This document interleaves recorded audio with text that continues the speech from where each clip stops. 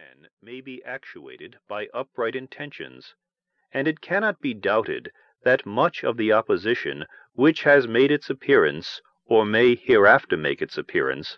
will spring from sources, blameless at least, if not respectable, the honest errors of minds led astray by preconceived jealousies and fears. So numerous, indeed, and so powerful are the causes which serve to give a false bias to the judgment, that we, upon many occasions, see wise and good men on the wrong as well as on the right side of questions of the first magnitude to society.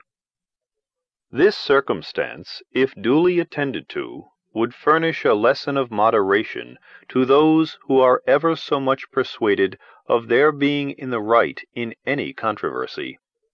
And a further reason for caution in this respect might be drawn from the reflection that we are not always sure that those who advocate the truth are influenced by purer principles than their antagonists. Ambition, avarice, personal animosity, party opposition, and many other motives not more laudable than these, are apt to operate as well upon those who support as those who oppose the right side of a question. Were there not even these inducements to moderation, nothing could be more ill-judged than that intolerant spirit which has, at all times, characterized political parties.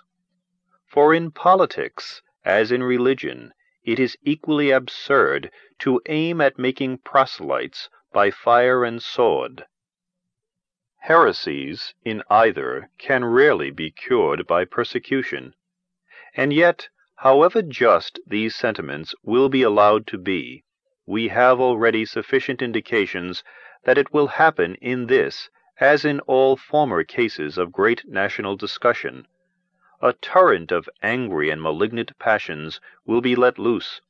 To judge from the conduct of the opposite parties, we shall be led to conclude that they will mutually hope to evince the justness of their opinions, and to increase the number of their converts by the loudness of their declamations and the bitterness of their invectives. An enlightened zeal for the energy and efficiency of government will be stigmatized as the offspring of a temper fond of despotic power and hostile to the principles of liberty. An over-scrupulous jealousy of danger to the rights of the people, which is more commonly the fault of the head than of the heart,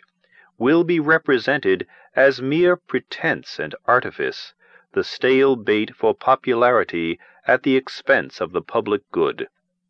It will be forgotten, on the one hand, that jealousy is the usual concomitant of love, and that the noble enthusiasm of liberty is apt to be infected with a spirit of narrow and illiberal distrust.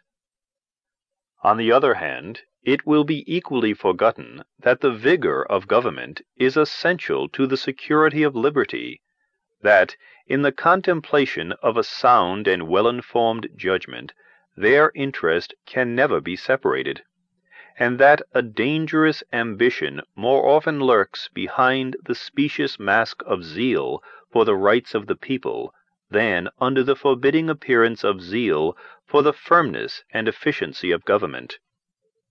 History will teach us that the former has been found a much more certain road to the introduction of despotism than the latter, and that of those men who have overturned the liberties of republics, the greatest number have begun their career by paying an obsequious court to the people, commencing demagogues and ending tyrants.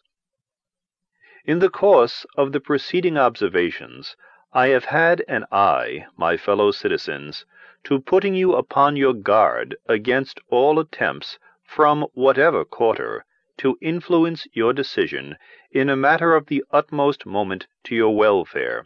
by any impressions other than those which may result from the evidence of truth. You will, no doubt, at the same time, have collected from the general scope of them that they proceed